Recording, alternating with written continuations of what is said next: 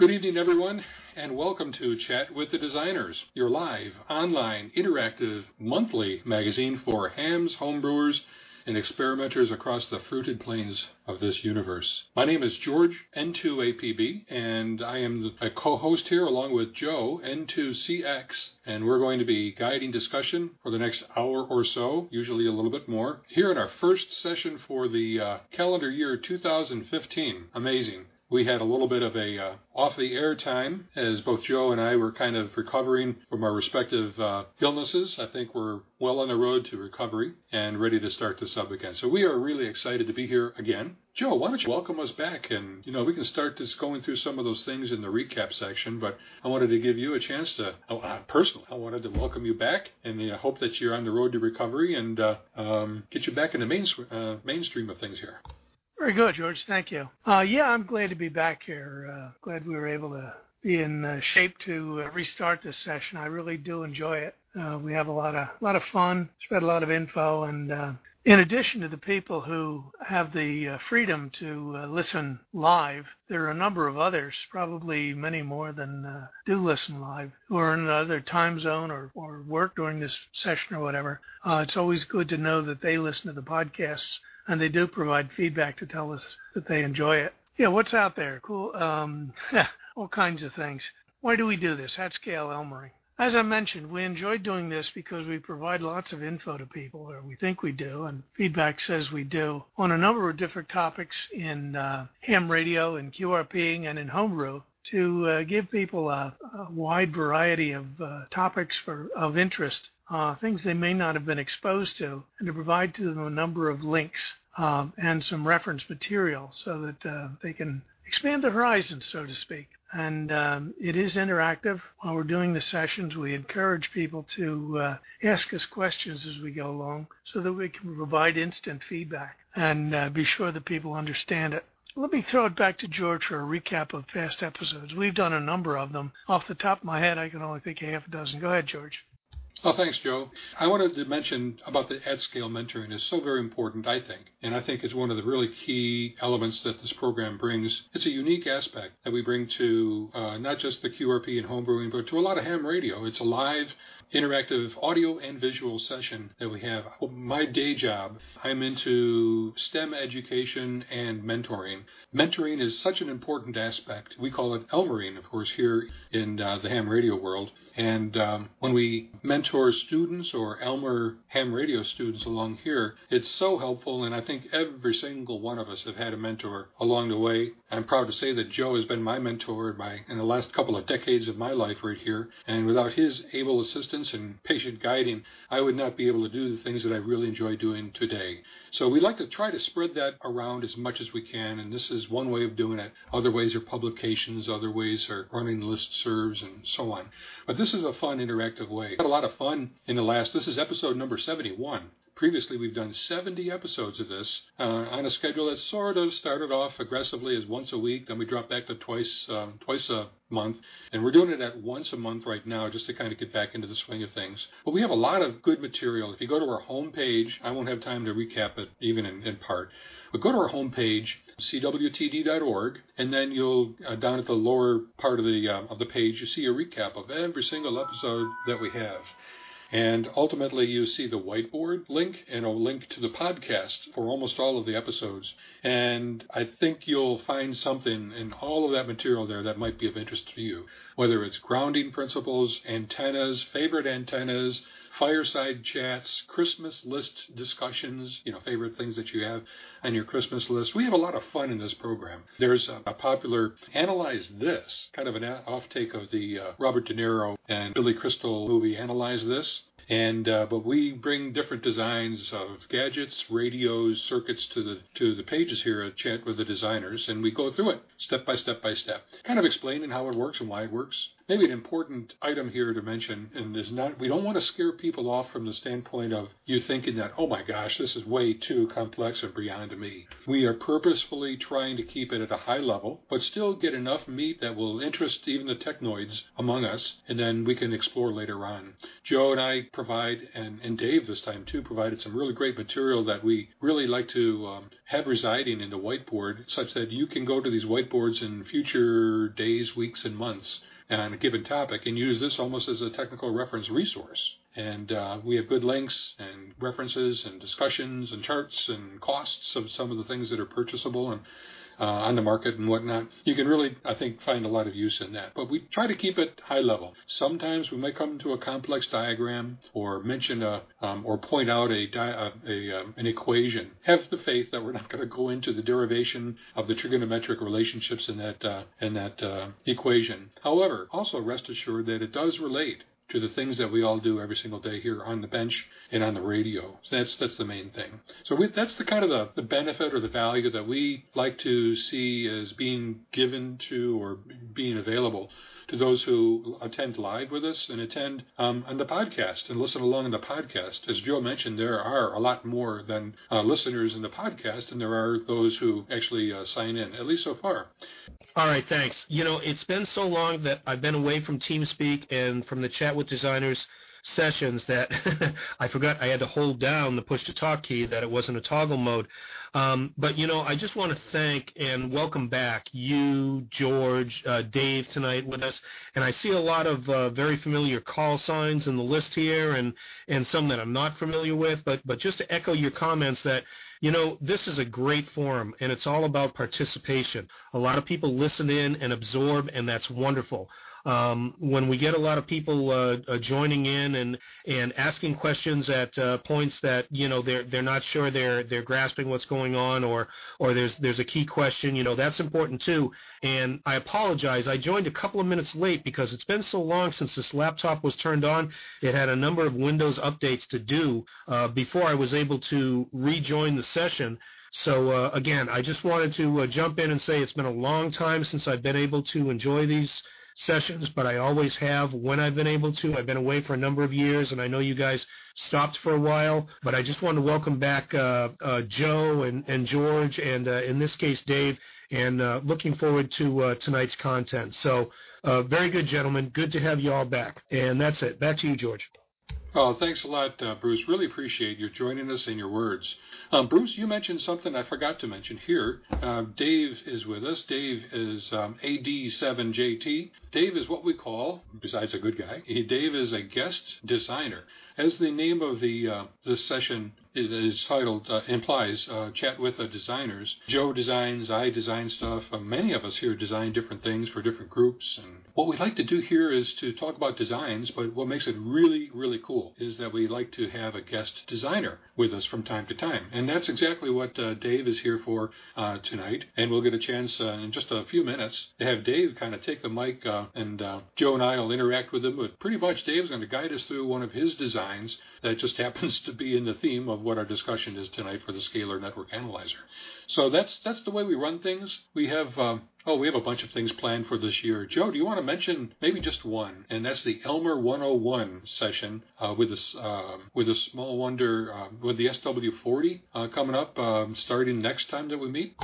Sure, glad to. Yeah, that's going to be a fun thing. I built one of the SW40s way back when. In fact, it's somewhere buried in my pile of stuff. But the idea is that Dave Benson, K1SWL, has designed a number of radios, some very simple but very powerful and very good radios over the years. Among them was the SW, the Small Wonder series. And the Elmer 101 is something that was done by others in the past to talk a number of people through building one of the SW40, the Small Wonder 40 Plus radios, to provide technical backup, list part sources, and reference material and help to those who were having some questions about it. Well, we're reviving it and trying to pump some life back into it to help the community to further home brewing and to let Yeah, I'm just chuckling at Bruce's comments on Dave Benson. We want to help people homebrew and debug what they're doing and get some value out of it. And the Elmer 101 project is something, as I say, we're reviving to try to provide that, so that we'll have live sessions here as well as the backup material over the space of several programs, and to provide the material to folks who may not have been exposed to it before. Back to you, George. Well, fine business, Joe, and that's so right. We're going to have a lot of fun with the Elmer 101. There is tons of great material that others have very graciously contributed to the, call it the open domain or public domain or whatever, their own interpretations of some of the diagrams and the explanations, and there must be at least 3 or 4 really good renditions of the manual, if you will, for step-by-step analysis and build-up of the SW40. The good news, and frankly, I'm not sure that you mentioned this, Joe, but we are also reviving the kit with the permission and the semi-involvement of Dave Benson, K1SWL, now retired, of course, from Small Wonder Labs. Dave gave us permission and the Gerbers, and we're going to make the Small Wonder, the SW40 Plus kit. It's called the SW40 Plus transceiver kit. Available, and we are going to build it stage by stage here on Chat in successive weeks or successive episodes of Chat with the Designers.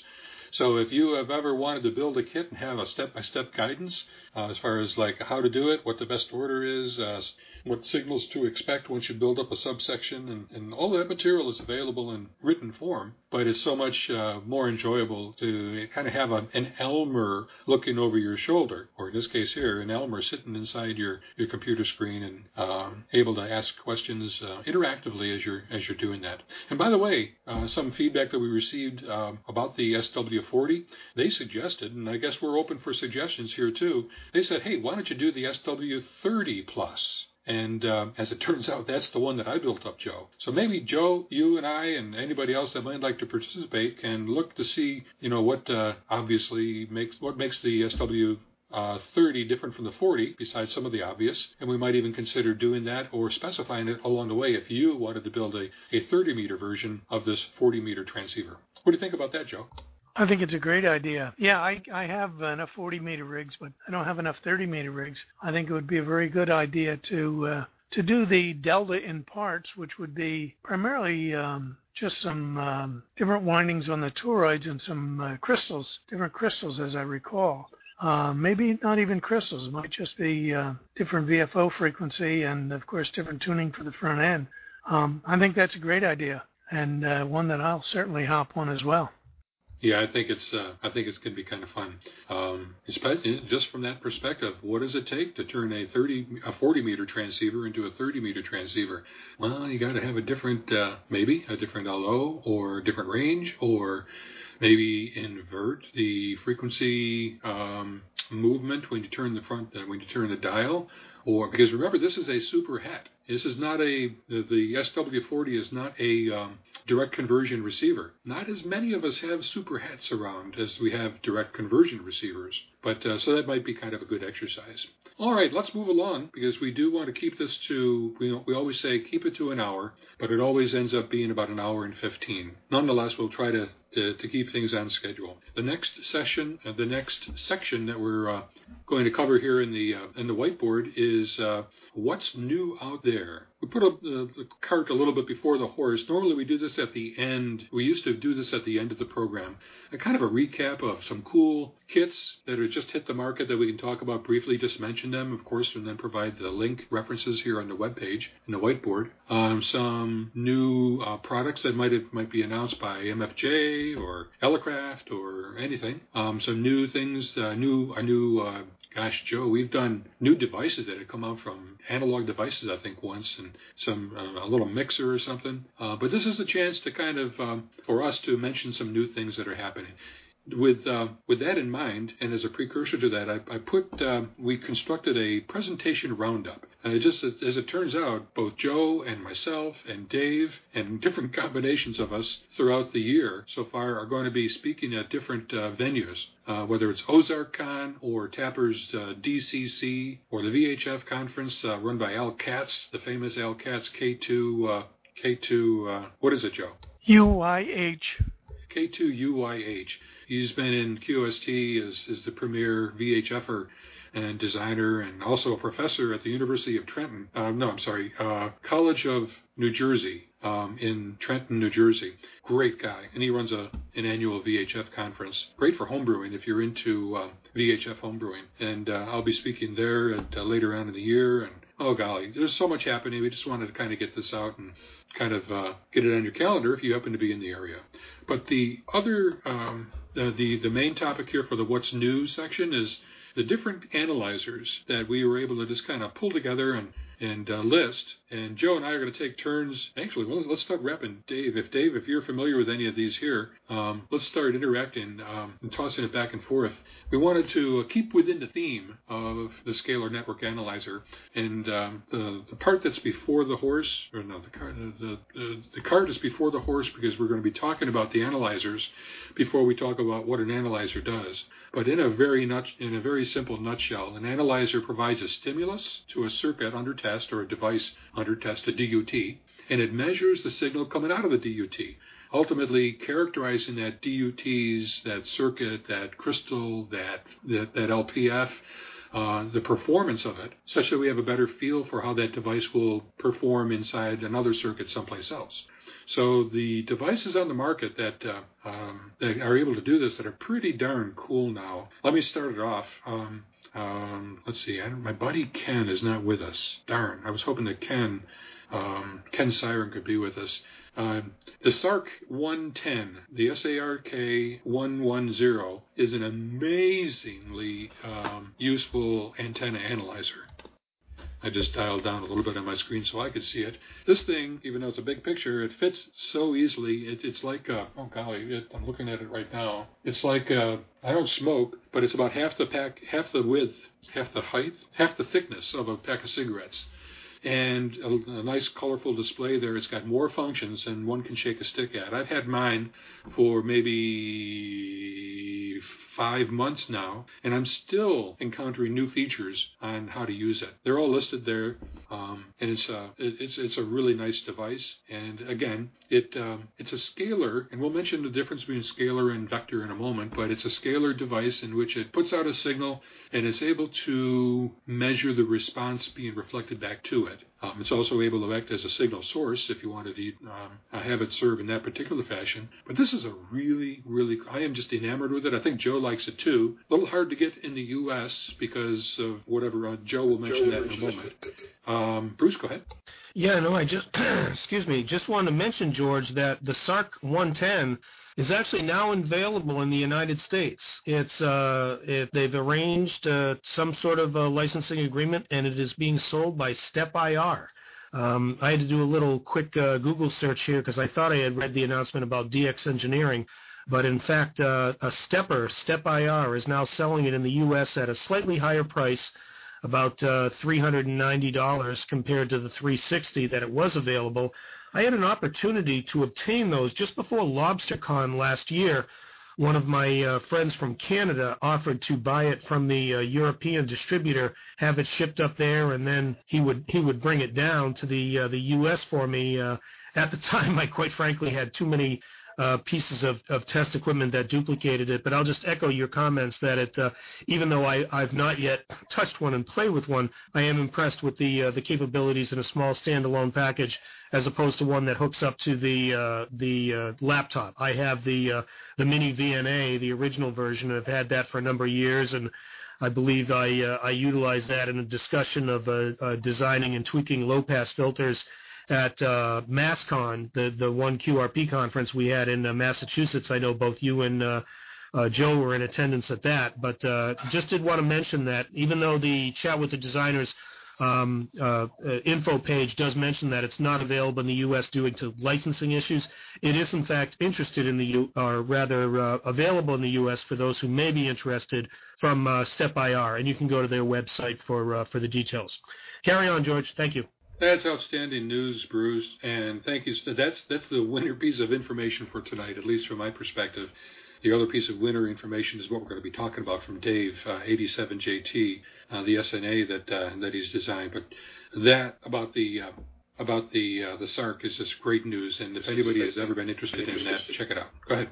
Yeah, no, I will just also mention that although I brought that up, I don't want to necessarily steer people towards the commercial project. I have the SNA project in its current form. I have the terminal unit and the SNA boards and so forth that were originally produced by N5IB. So I'm looking forward to tonight's discussion. I thought I would build them over the winter, but I've been too busy shoveling snow and have not got them built up. So I'm very, very interested in hearing about the evolution of the SNA, the handheld version with the graphical display. I have all the parts here on board from Midnight Designs. I'm looking forward to put them together, but as we always say, when that quote-unquote free time comes available. So thank you again, George and Dave, for all your efforts on this, and Joe, of course. And just wanted to toss that out there about the SARC 110 that is now available in the U.S. So thanks again. Back to you. Oh, you bet, Bruce. And that actually, I think that's the real key of the winner for this presentation and for everybody's attendance here, is that you'll see that that the SNA, which grew out of the PHSNA group, and all of the brainchilds and that activity for getting us started in the SNA direction, there's a real winner piece of information yet to be announced here tonight as far as the availability of the SNA board and without having to do some of those upgrades. Joe, do you want to mention just a few? We ought to move it along, but just mention and maybe in comparison the MFJ unit that you were personally researching a little bit.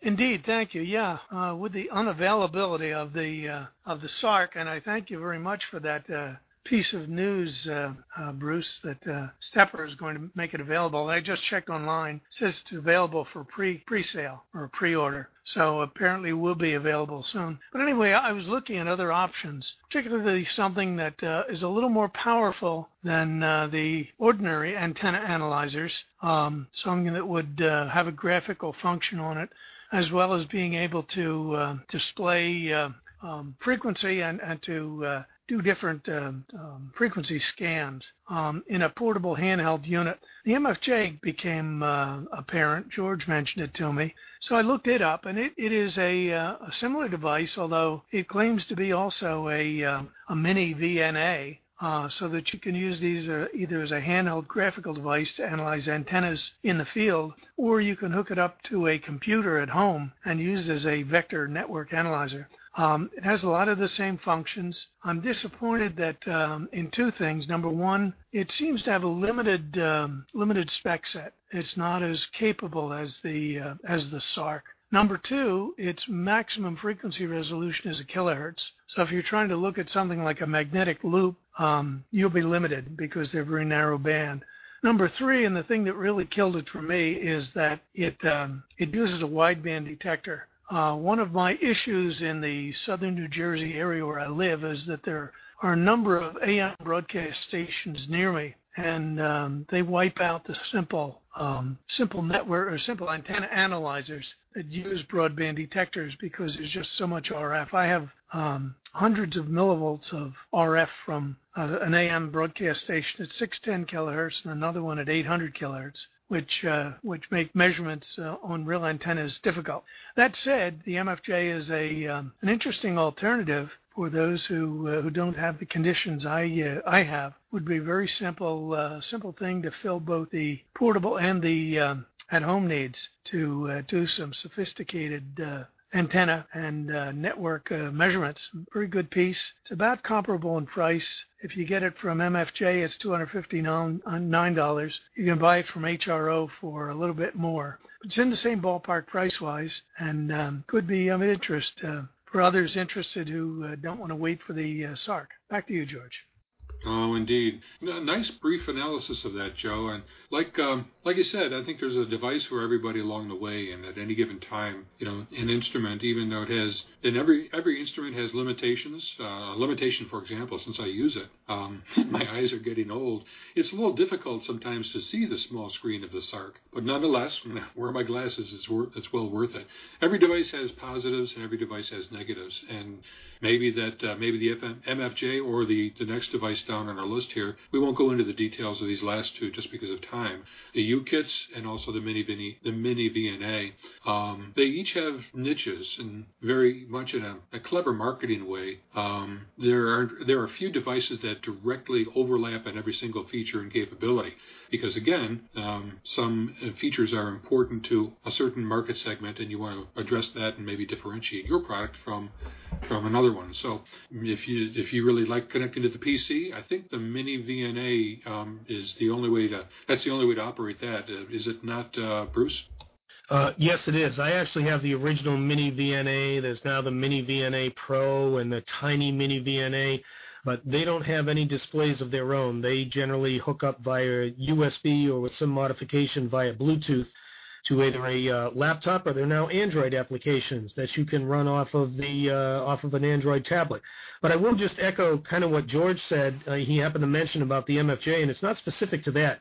Any of these antenna analyzers that use a relatively low output from a DDS or other type of signal source where you're dealing with a millivolt sent or rather a milliwatt sent to the antenna or a few dB above that or below that. I happen to be in a situation here where I also have an AM broadcast station that's within about half a mile from my house. It's 5 kilowatts during the day and it goes down to 5 or 10 kilowatts at night.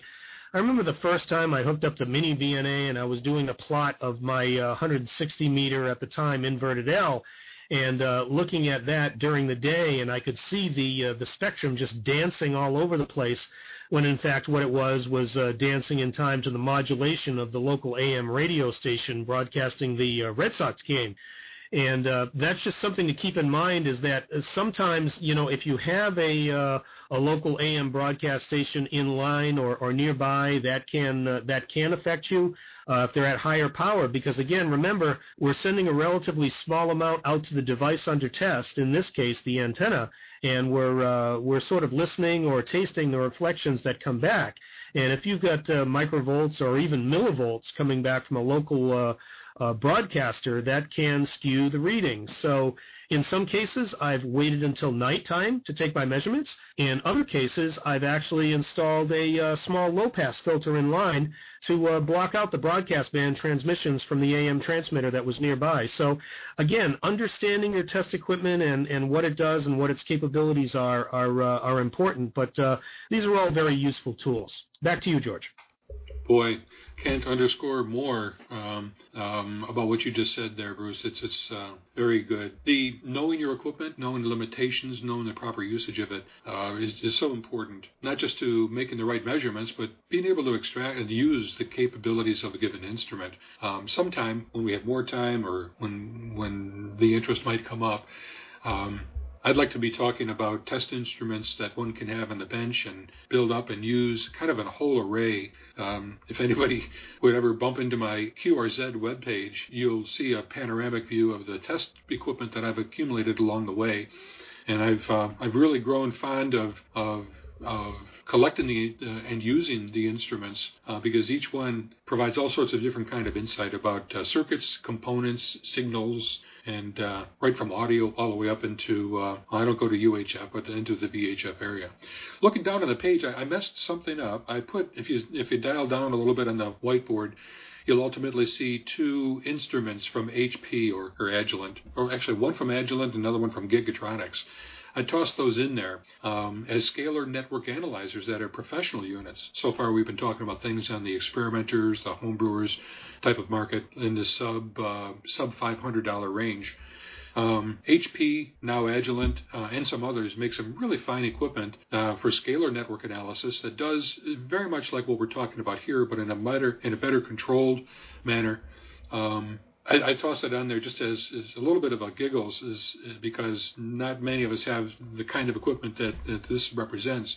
But if you ever have a chance to come across some of it, and especially, I'll put in a plug here for the VNA, the HP 80, oh man, I don't even know, 8753C that I have, which is an HP VNA. It's like super useful, and it's great for comparative measurements on the bench when it comes time to working on Dave with his SNA and some other things. But there's some really good equipment out there in the used market that, even though it looks expensive, they're coming down in price. It's old, but more often than not, it works well enough for us.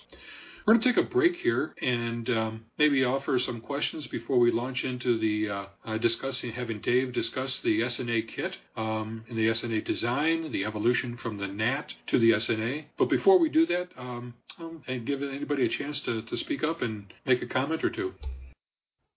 Well, we've either dazzled them with brilliance or baffled them with... Yeah, with what is right. Okay, so let's do that. Dave, let me give you just a little intro here. Maybe about 2 years ago, Jim can pipe in as well. When Jim, N5IB, and Jack, and I forgot some of the others, started working on the PHSNA, and we actually talked about it one time here on Chat with the Designers last year or a year and a half ago. The Poor Ham's Scalar Network Analyzer. Dave and I kind of spotted an opportunity to have a handheld terminal, if you will. Call it a network analyzer or a network analyzing terminal, NAT, and as an accessory to the PHSNA project. And it turned out pretty good, at least for the purposes that we had intended. However, there's no keeping a good man down, a good designer down, and Dave just kept on adding feature after feature after feature and really extolling the use of the beautiful QVGA, a color graphic display, pretty large one, all things considered, 3.2 inches, I think, with a touch panel on it. And then Dave turned to me, and from a packaging perspective and a hardware layout, and said, man, I could do some wonders with this. So anyways, I don't want to steal Dave's thunder, but the evolution from the original NAT, the Network Analyzing Terminal that plugged into the PSHNA, to be a standalone SNA is a really interesting story, and it's ended up in being a very, very cool product unto its own. But Dave, why don't we turn it over to you here, and thank you very much for being with us here for this session here of Chat with the Designers. And personally, I've been enjoying the heck out of working along with this project with you, and I'm learning new things all the time, and there's just no holding you down for software feature development. Go ahead, Dave. Okay, thanks, George. Everybody hear me okay? Yep, you're good. Good. I heard enough echoes there. I think you can all hear me. Okay, you didn't give me much time left, George, but I'll try to do what I can. Oh, Dave. Yeah, Dave, you can take it for the original 30 minutes that we had talked. So take it to 9:15 and space it out that way if you wanted. I think that's what we had planned anyways. 9:15, that'll be good because it's 5:45 here. Yes. Okay, anyway, we'll get started. For those of you that aren't familiar with the PHSNA, the Poor Ham Scalar Network, which has been a great project and has a lot of followers online. The second picture we got here shows the basic architecture, if you would. The original design had a PC in where I've got the terminal shown. And then you have the Arduino-based controller, which has either a Arduino Uno or a Nano in it.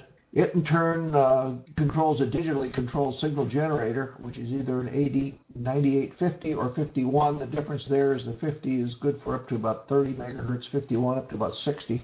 It's a digitally controlled signal generator, and the RF that it generates goes into the device under test. And there's usually an output to the device under test. Picture a filter. That's the easiest one to visualize.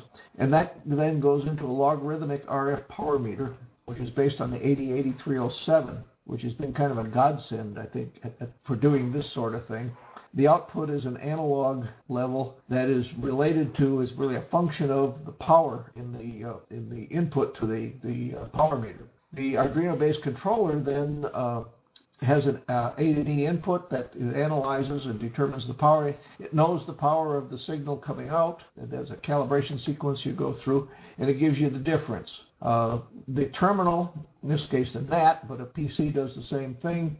Essentially provides the parameters for the scan, the frequency range, if you would, and the number of steps, and all that sort of thing, and then it receives the output. The Arduino processor is kind of short on memory, so it can't store and buffer anything, but it sends all that off to the terminal. Then the terminal, in the case of the original PHSNA design, was a PC running a terminal. One mode was running a terminal emulator, and so you would capture the data there and then cut and paste the data into another application like Excel. There's another mode it could operate in. It was really clever because they picked up on a Visual Basic macro for Excel that allowed a device to access cells in the spreadsheet, in an Excel spreadsheet, via one of the ports on the PC. And so then they defined, I should say, certain cells to control the parameters controlling the span, and then the firmware in the Arduino-based controller could access these cells, know what to do. Got to keep your finger there on the thing, Dave. But ultimately, I think let me try to understand this or explain this slide in kind of at the high level. On the right side, you see the DDS generator, the digitally controlled signal generator. That generates a signal and it squirts that RF signal into the device under test. Call it a low-pass filter. Just a combination of L's and C's that we're all familiar with. And then coming out of that low-pass filter, we take that RF signal and it's measured by the log amp on the left-hand side, the log detector.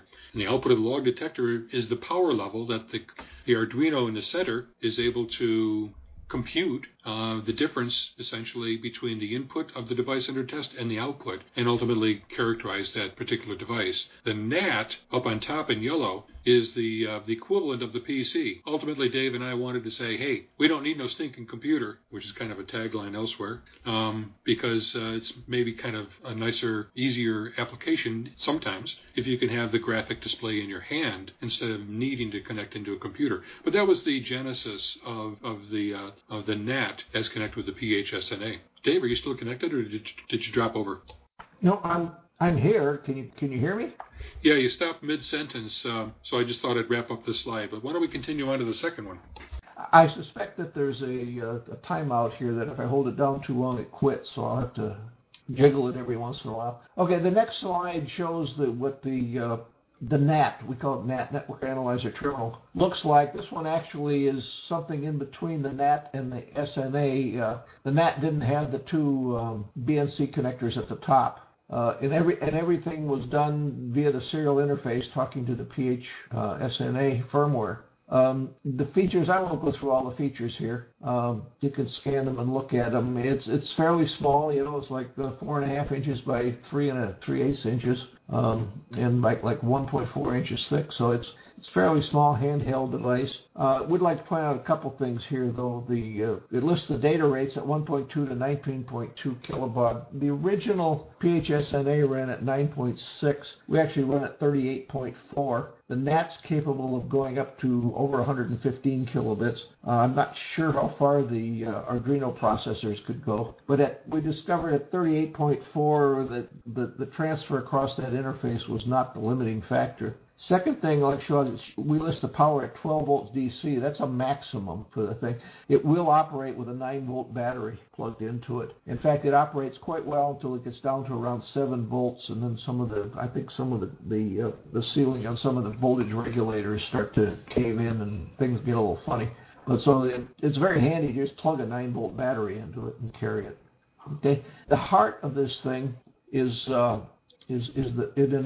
next slide here, the display module, which I discovered, I guess it's been about 2 years ago now, on eBay for under $20 at that time, and there's lots of suppliers. It's still there, and there's still lots of suppliers. It's a quarter VGA, which is 240 by 320 pixels, 16-bit color, which gives you 64K different colors, and like George mentioned earlier, it's a 3.2-inch LCD.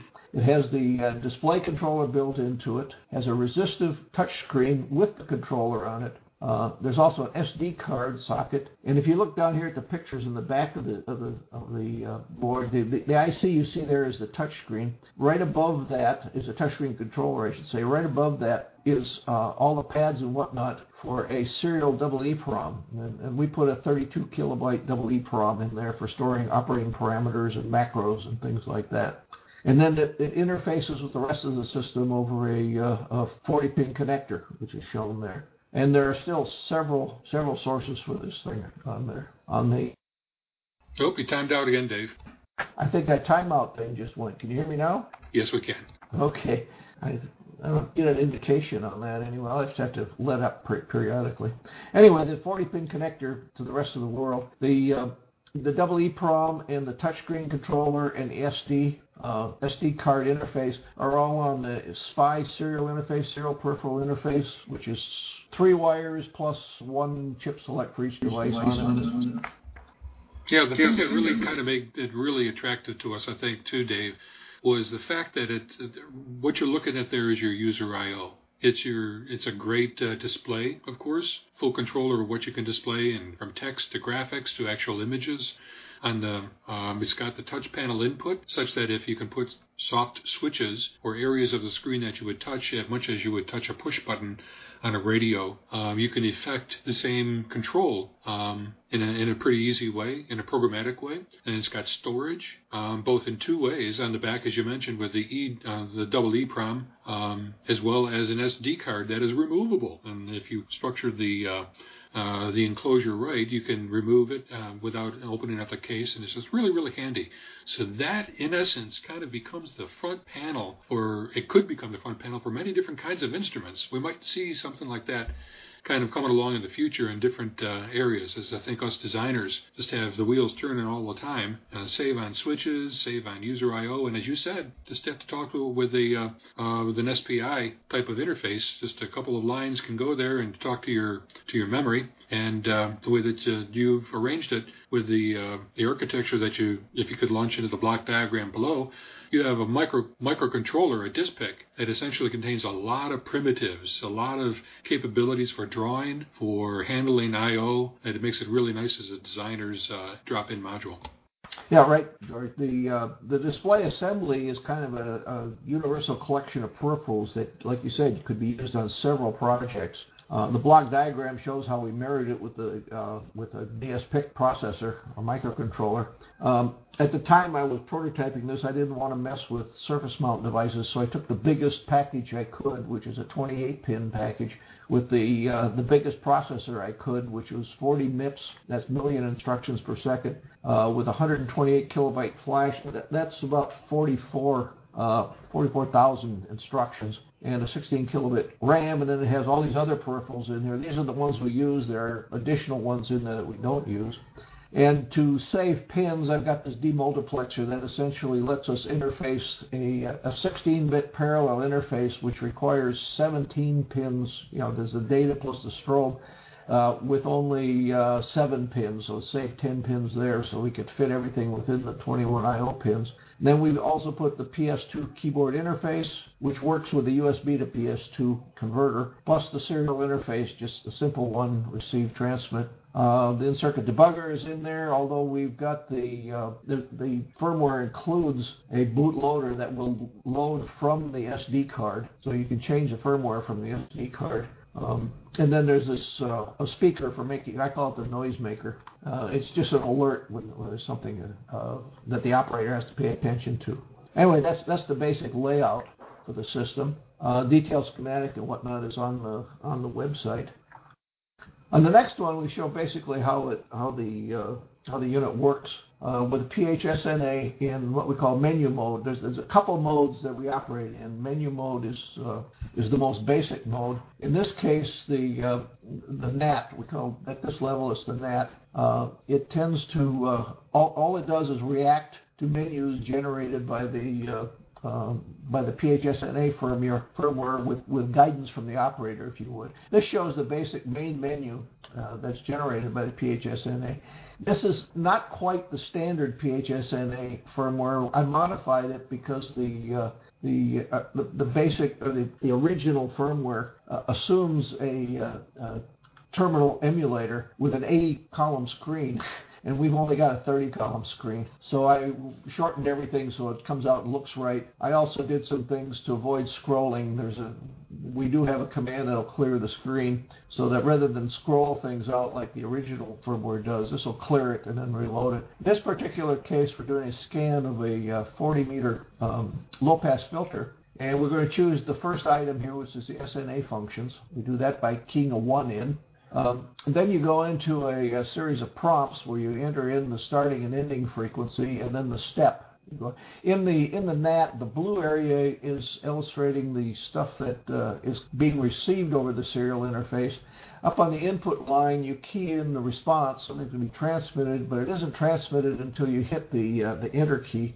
And prior to that, you can edit and do whatever you want. At this point here, you see we were doing a trace over essentially the whole HF band from 1 megahertz to 31 megahertz. I'm about to enter the step, which is 50,000 hertz. Press enter, gives a summary of what we put in, and then it gives you 3 options, essentially. Escape will abort the whole operation, go back and start over if you miskeyed something, for example. The difference between Control R and Alt R, alternate R, have to do with the spooling. We will spool to a log file all the data that's generated by the scan so that it's available. If you hit Control R, if that log file with that name already exists, it'll give you a warning, but it won't overwrite it. It's protected. If you use the alternate R thing, it'll overwrite it. Whether it's there or not, it'll clear it and rewrite it. Here we hit the Control R, and here's the trace that came out, showing you the trace for the 40-meter low-pass filter. Hey, Dave. This is George. I want to be sure that we keep an eye on the time. There's a lot of good slides to go through here, and we're not even halfway through, but that's okay. I don't think I think it's probably most important at some of these blue screen slides to show that there's a sequence of data entry that will get you to a certain result. Starting from the main menu, going through specifications or data entry type of screen, and then maybe even a sub-screen for additional limits, and then ultimately get into, in this case here, a display apparently of a low-pass filter that shows you from a scale of 0 dB up at the top down to maybe about 54 minus 58 dB at the bottom. You might want to mention about the relative nature of the readings here, how it is still very useful to us. And then in the future slides that we've got coming along here, not as much go through the step-by-step of what key enters and what gets you to what screen, but kind of the results or what the purpose of each of the different sequences are. Yeah, I was going to go through it in a little more detail here to start with. There's actually 2 main modes that we operate in when we're operating with the PHSNA system. This being one of it, and this display that we show here of the low-pass filter. The low-pass filter is what I use for most of the examples here. And it just shows the minimum and maximum reading. It also picks off the minus 3 dB point and the frequency that's at. That level, the minus 3 dB, can be adjusted. Some filters are classified with minus 6 dB. If you're doing a filter that you're going to filter the output of a QRP transmitter with, you're interested in the 43 dB point. So you can set that. There's an editing function to set that, and that'll put the crosshairs where you want. The firmware can recognize 4 different waveform patterns.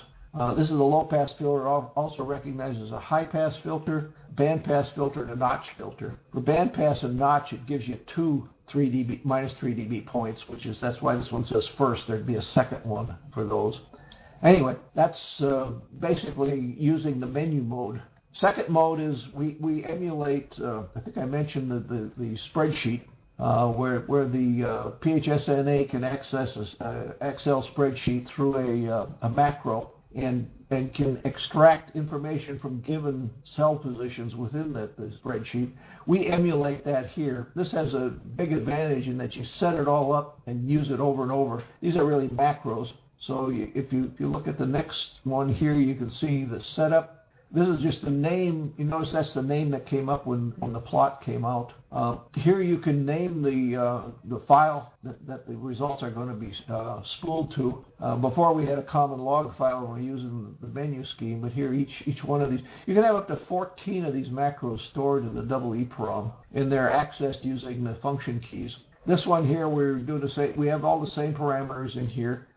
Notice up above it says edit. This is the edit screen, so you can edit all these functions. You hit enter, and that saves it in double EEPROM. Then you access it. In this case, it was F1, the function key 1. You hit that again, and it starts that, and the PHSNA firmware goes out and catches this information off the quote spreadsheet unquote. And then as the data is transferred, it's shown here. It's shown on a couple lines here. I cut off scrolling because that takes too long, and so this second line here just keeps getting overwritten. Once it completes, it stops, and we get the same plot we had before. Now I mentioned one of the advantages of using this is that you can repeatedly use the thing without going through all the give and take on using the menu. And while they timed out, Dave, I can mention that even though these screens sound kind of, or look maybe a little formidable, and so many screens, and number one, you can see the data an awful lot. You can see the data an awful lot more clear, of course, in the actual handheld unit. The key entry and navigating these screens becomes pretty easily understood as you're going through it and using it. Further, again, and very much to Dave's credit in technical documentation capabilities, we have a heck of a manual for this thing. So if there's ever a question about one function or one key or one field that is being entered, there's a great set of documentation on this thing. Dave's done a great job on that. Go ahead, Dave. Okay. As I was saying, hitting the space bar will repeat it. In the upper right-hand corner of the plot area, you see the 0, 1 on the first one. That means that's plot 1. On the next screen there, we show 0, 5. That means it's been plotted 5 times. Each time you hit the space bar, it'll lay down another plot over here. When it did the fourth one, I put my hand over it, and that's why you can see that yellow one. I just sort of grabbed the filter trying to get it to move because all the rest of them were right over each other. And so one of the neat places you could use this is a lot of people put trimmers in their filter design, and they can sit there and here you can sit there and manipulate that and do another trace, and you not only see the new output, but you can compare it to the old output right directly there. The third mode we have is the DS mode, or DOS mode, DOS mode, if you would. And these are just some functions for managing the files on the SD card. We run through this. It shows you how to get into it there. When you go into DOS mode, the first thing it does is it shows you a list of all the files that are listed in the first sector of the current directory. This one is also showing touchscreen, how it uses. Here we touch the lpf.csv, which, if you remember, that's what the previous 2 examples were saving to. Touch, and then it shows a list of all the DOS commands that are available. Here we just want to do a power plot, so we would touch the plot P. And here it put up then the command with the file name as a parameter for it on the command line up above. And then it asks you if you want to continue. You hit yes, and it just plots what was in that file. So this is a way you can recall whatever is there from a previous run. Excuse me. There's a number of other commands in there. Some of them are similar to the old, if you remember, the MS-DOS systems. One that's a little unique is this SDLD command, which allows you to reload the firmware out of right from the SD card, so you don't have to use that special programmer or anything.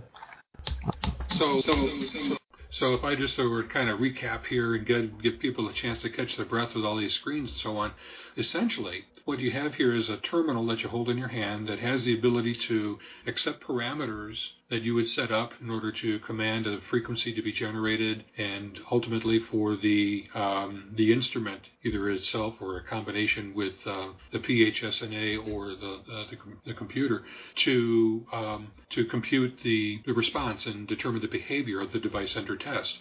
In addition, as exemplified in the DOS mode screens, there are a bunch of different capabilities in this handheld computer kind of thing that allows you to read files, update the software in the field, do a dump, things that we normally did in the DOS world, dump a file to the display to be able to, there's an Etch-a-Sketch mode where you have an ability to play with and test the touch panel input device and just kind of follow the dots and whatever, see if make different designs on your screen. You can test the SD card, and there's just a lot of different capabilities that are kind of into the terminal as a normal handheld computer might offer.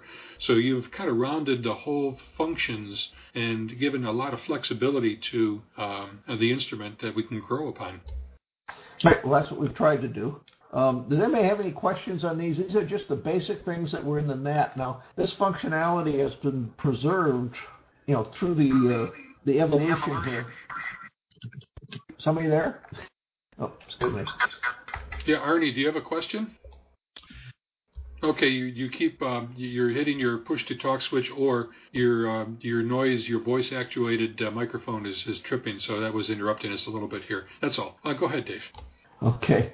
But anyway, this functionality is carried all through, but what we really are aiming for now is the what's in the next slide, which has eliminated the external pieces from the PHSNA network, and we've sort of sucked in the power meter. The original NAT design, the PC board design, George had the foresight of putting in the connector for the DDS60, and so we activated that.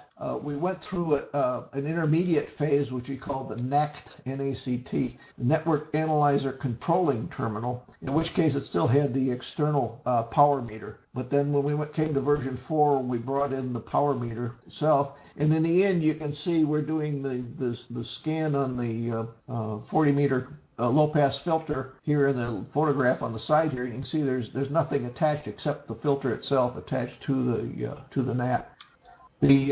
The next shows the block diagram. The heavy lines show what was added. The DDS60, of course, was put in there. The two additional BNC connectors for them. We brought the RF power meter in, and then we also, since we brought the power meter in and had a little more control over it, we know there's a problem in calibrating this thing.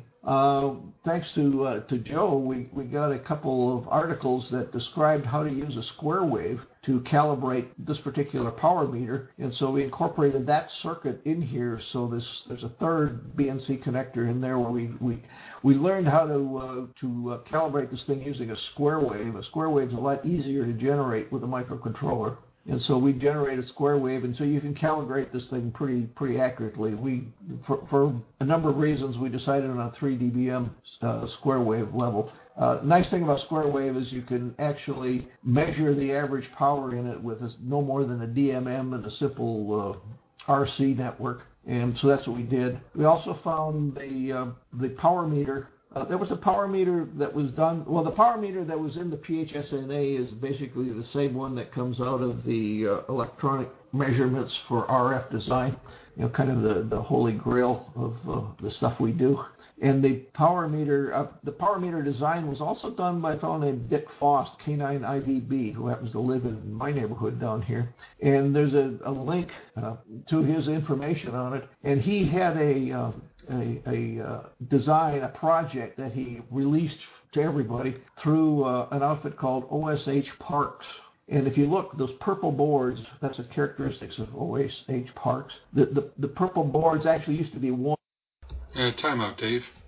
Okay, I'm back. I should be watching the screen. It probably goes dark when I do. Anyway, as I was saying, the OSH Park boards are purple. I cut it in half to make it fit. But you can order these things. Go online. If you follow that link, it tells you. Dick tells you how to order these things, and you can get 3 of them for $8, which is a heck of a deal for prototype quantities. Anyway, this is the way I just used double-sided tape to attach it here. We mounted the 2 BNC connectors and wound up with the full-blown SNA. This particular picture doesn't have the power calibration circuit on it. If it did, there would be another BNC connector right below it. Sorry to interrupt, Dave. I just wanted to kind of recap so this becomes digestible. I guess now what we're looking at then in these 2 printed circuit boards, of course, are the original NAT, is the original NAT circuit board with additions that Dave has been describing as we go along here. The purple boards are for the RF input, and there's the BNC connector on the two BNC connectors were added to the basic NAT board, and on the bottom side you see a connector there and some extra wiring for the DDS60 card. So by adding the DDS60 signal generator card and the OHS, the purple boards for the RF input, we've now extended the capability of the basic NAT that many guys have gotten that board. And by adding it, they can incrementally add the capabilities that we're talking about here as far as stimulating that low-pass filter in the picture that was above and reading its response and getting it directly onto the screen. I might also mention too, Dave, or underscore your point about the PowerCal.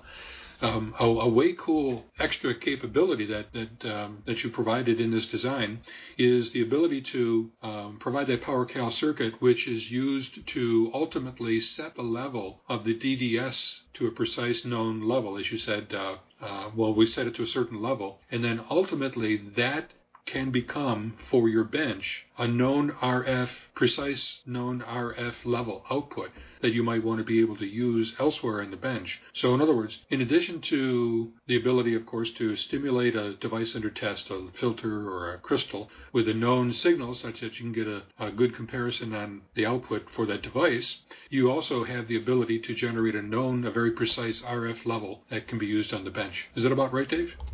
Yeah. Right. In fact, the articles that we read about using the square wave calibrator, he mentioned a number of other devices where you could use this for calibrating them also, other devices. Now, it was very interesting. And that's essentially what we got. Does anybody have any questions on anything up to what we've done here?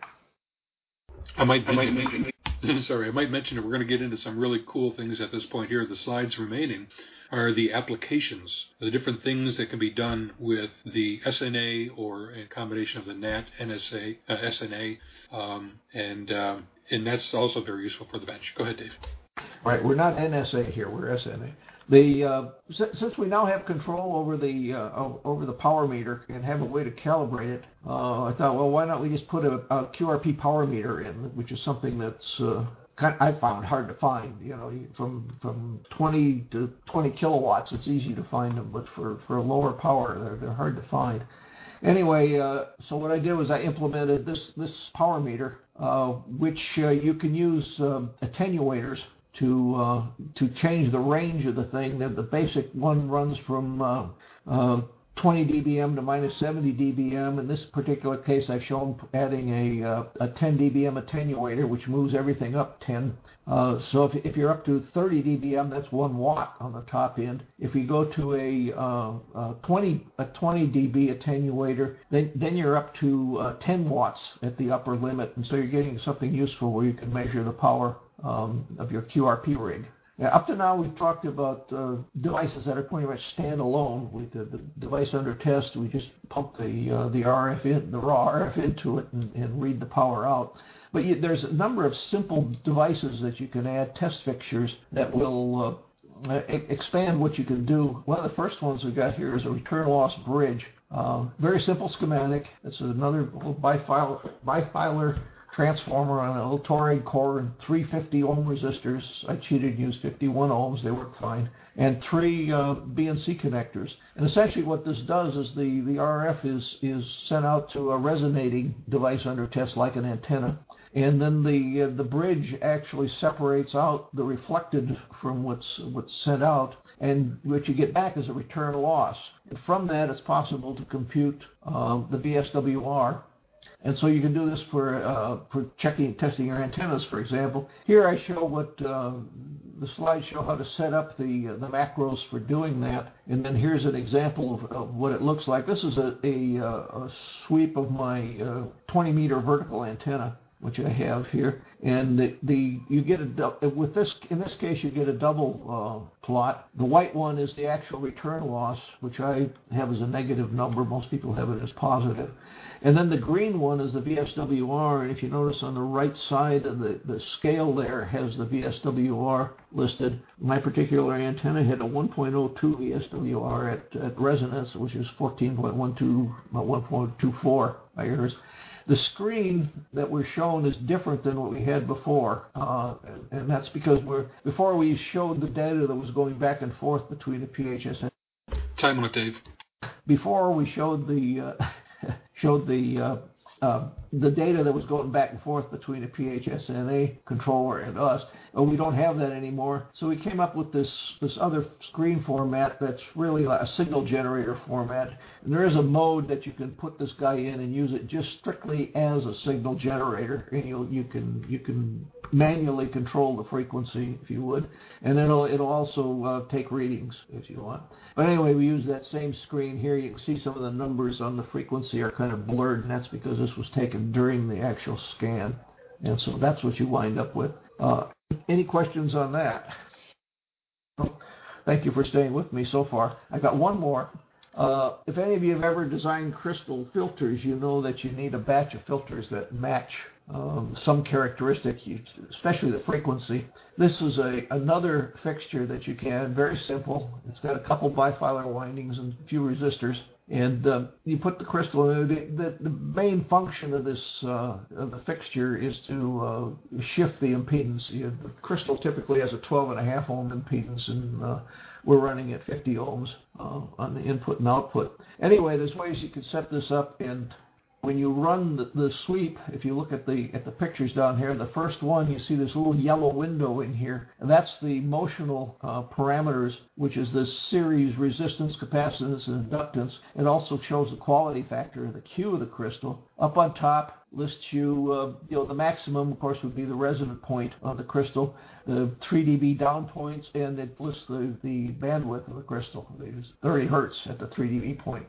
If you run consecutive plots of this, you'll get a plot like we did in the last one, all these different colored plots. This one was done, I was looking for 6 crystals within 35 hertz frequency spread to build the PHSNA measurement receiver. And this was a batch of 30 crystals at 50 cents each from Mauser. And this is the plot we got. Once it was in this mode, it is actually storing the parameter, the resonant frequency and the motional parameters in the file. It's not storing the plot data. And so now we go back, and what I did here was I took this is the x.csv file, and if you look at the next screen, you can see this is the data that came in. There's a marker, x1 through x30, which shows the crystals so we can keep track of them. You cut and paste that into an Excel spreadsheet. Use the columns or the data to columns function in there to spread them out. I added another column in here with the equation in there that compared the crystal frequency of this line with the 1.5 below it. So that gives you the difference in the 6 crystals. And then once you fill that in, after you've sorted the crystals by frequency, you go down and look for the lowest number in there. In this particular case, it came up with 8. If you look at the bottom there, it shows the spreadsheet. So we had 8. So we had 8 crystals within the spec. We had 6 crystals with a frequency spread of only 8. Another group of 13, 14, 20, and the culls, if you would, of the thing came out with a spread of 128. So. And to check this out, the last pictures we have here show that board is the filter part of the PHSNA measurement receiver, and I got that hooked up. And we did a scan of that, and you can see from the picture, we wound up with a crystal filter with a bandpass of 348 hertz. And this is without any tuning. There's a number of extra pads on the board to tune it, so if you want to fine tune the results.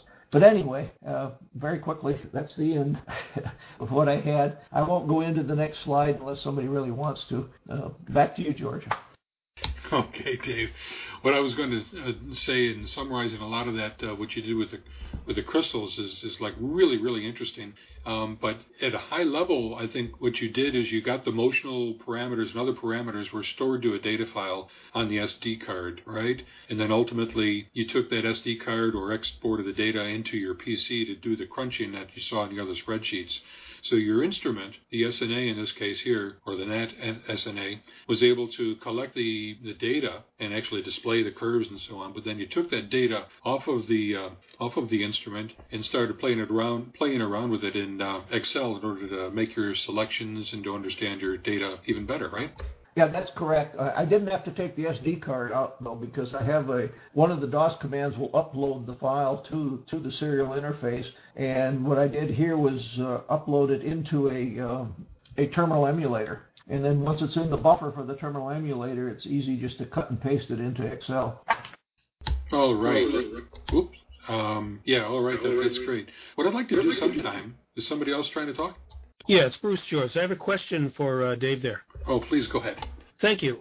Dave, so obviously you were able to analyze a number of crystals fairly quickly, and then, as you say, via serial interface, you uploaded that into the laptop or computer, as the case may be, and was able to import that into a spreadsheet. What serial speed were you running at that point? How quickly did that data transfer over? Well, actually, the data was very small. That particular data set is small. It's just the data that you see here. In this particular mode, we were not transporting the plot, the data that was plotted. What we were doing was just the stuff that's in that little yellow box you see down there, plus the resonant frequency on the thing. So there wasn't much data at all. But the serial interface, I always run it as 38.4. It took more time to key in the commands to make it transfer than the actual transfer took. And then it was just a simple cut and paste out of the buffer, the terminal emulator buffer, and cut that and paste it into the Excel spreadsheet. So nothing took very much time at all. Okay, very good. Thank you. Yeah, well, that makes sense that you're not actually transferring a lot of bytes, if you will, when you're just talking about that relatively small amount of data. Okay, one more thing, completely off topic. But at the beginning of the slide presentation here, we see what looks like your name and call sign below a flag, and then there's George, what looks like a stylized flag at all. Perhaps he can comment on that afterwards. But I can't help my curiosity, being a student of geography and so forth. Is that an actual country flag, and if so, which one? The flag over my name is the Arizona state flag. And we have a lot of sun in Arizona, so it's obvious why that looks like that. The one over George's name is the Maryland state flag. I have no idea what it means. You'd have to ask George. Okay, very fine. Thank you, Dave. Thank you for your time. Thank you for your explanations. It's been wonderful. So back to you guys. Good questions, Bruce. Sharp eye too. I wanted to get Jim to maybe comment here just a second. Jim, could you mention just a few words about the measurement receiver, why and what and how and all of that stuff? Jim, N5IB? No audio, Jim. I seem to recall you having this problem before. I forgot what the solution was. Dave, do you want to mention just real quickly the measurement receiver and what it's there for, where it came from? Dave? Yeah, I'm back. We're not abandoning you. The measurement receiver is kind of a poor ham spectrum analyzer. You feed in a standard frequency, and then well, actually, the control frequency comes into a mixer along with some broadband signal, and you sweep through it into the mixer, and you pick out the you have filters following it, so you're only interested in, say, in our case, around 3.7 megahertz off the base frequency. And as you sweep through the thing, you measure the power levels, and you wind up plotting essentially the spectrum across this unknown signal coming in. I don't know. Does that make sense? Yeah, pretty much. I'm wondering, Jack, W0FNQ, do you have any more background? I forgot who was the originator of this, and it might have been somebody here. I just can't recall. Can you hear me? Yeah, just fine. Okay. I'm not sure where the original started, other than with the experimental methods for RF design handbook, and I know Jim and the others started working on a circuit board way back when. I did it. I did my own circuit board for a measurement receiver to use with the PHSNA about a year or so ago, and used directly out of the experimental methods book, and it worked pretty well. Then Jim just recently produced this new board that's got some extra things in it, like a diplexer for the filter coming out of it for the a little better selectivity on the system, and I put one of those together too. It's actually probably a bit better than the one I put together. So it's I think the ideas, I don't remember whether it was Jim or where the original idea came for putting together the board, but it was a really a good one. All right. It did come from EMRFD, experimental methods for RF designers, and I'll find a link and put it here. I thought it was fascinating. Jim and you guys did provide the board, the layout, and for the purposes of additional testing capability and use with crystals and so on and so forth. And that's what Dave used here in some of his measurements to illustrate the good selection process and the good use of crystals that are that are all the same values. Okay, let's wrap it up for tonight. This has now gone on to the past the point where we wanted to, and we're going to ask for some general questions, opening up here just at the very end, and then we'll close it down real quick. But tonight we kind of went through some instruments up at the top of the session that are available in kit form or in homebrew form for like less than $500 or so. We also then went through a really nice design here from Dave on the SNA and the evolution of the SNA. And Dave, I guess I'll mention that we have in prototype test right now a single board, a revision to the original NAT board that encompasses all the different circuits that you've been mentioning. Of course, the RF input, the log amp detector, the DDS circuitry as a plug-in, the power cal, and all of the latest enhancements onto a single board. No mods are required, and that is kind of like the next step for those who might have been interested in the NAT.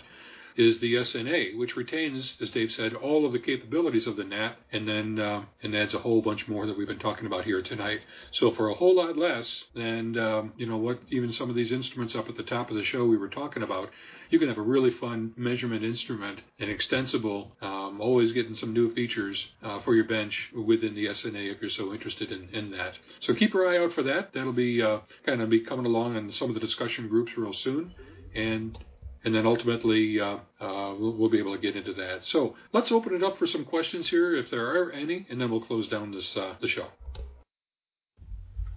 Okay, Jim, do you maybe have your audio now?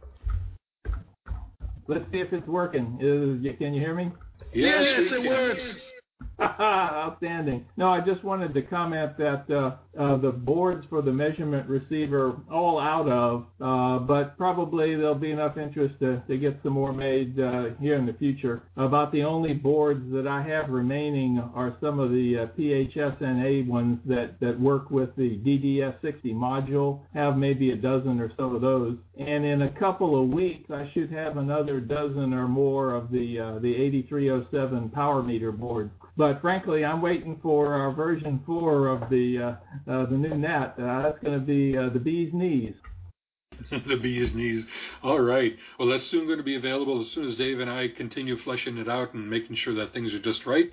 And we'll publish all the availability data for all you home brewers and experimenters out there. Just continuing the fun that you and the PSHNA group started, Jim and Jack, and I can't remember, was it Charlie? Who's the other, your cohort? He actually designed or did the original, started playing with the measurement receiver.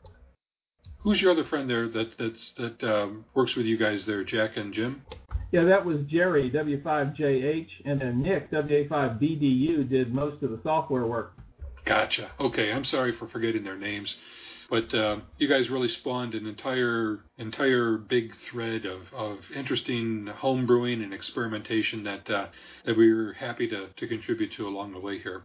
I also might mention in my final comment that I skipped over the background.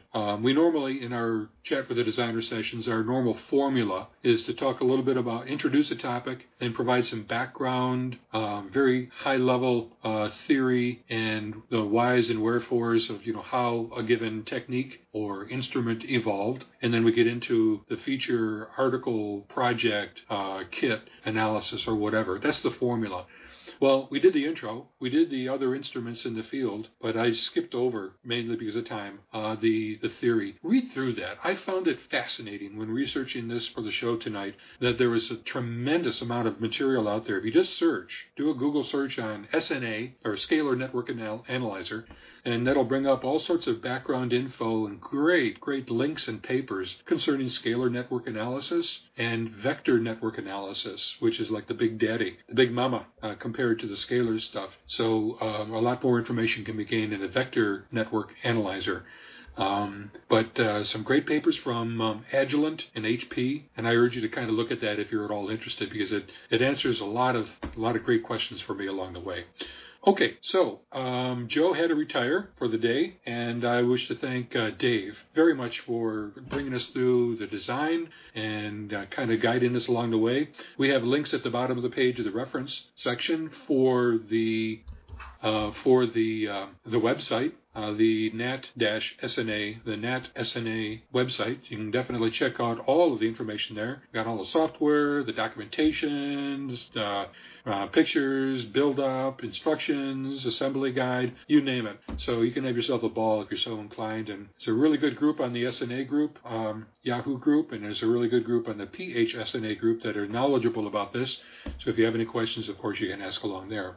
So meanwhile, thank you very much all for attending, and for you podcast listeners, if you got to the end here, thank you for that too. It's a long show tonight, but it was really well worth the effort. We will keep this down to an hour and 15 minutes at most in the future. That's our target sweet spot, and we will keep to it. But we'll say 73 for now from Joe, N2CX, and myself, George, N2APB. And thank you once again for attending Chat with the Designers. We'll see you sometime in early April, in about 4 weeks or so, with the introduction of the Elmer 101 series featuring the SW40 Plus transceiver, or maybe, as we spoke about earlier, maybe it'll be the SW30 Plus. Good night, all.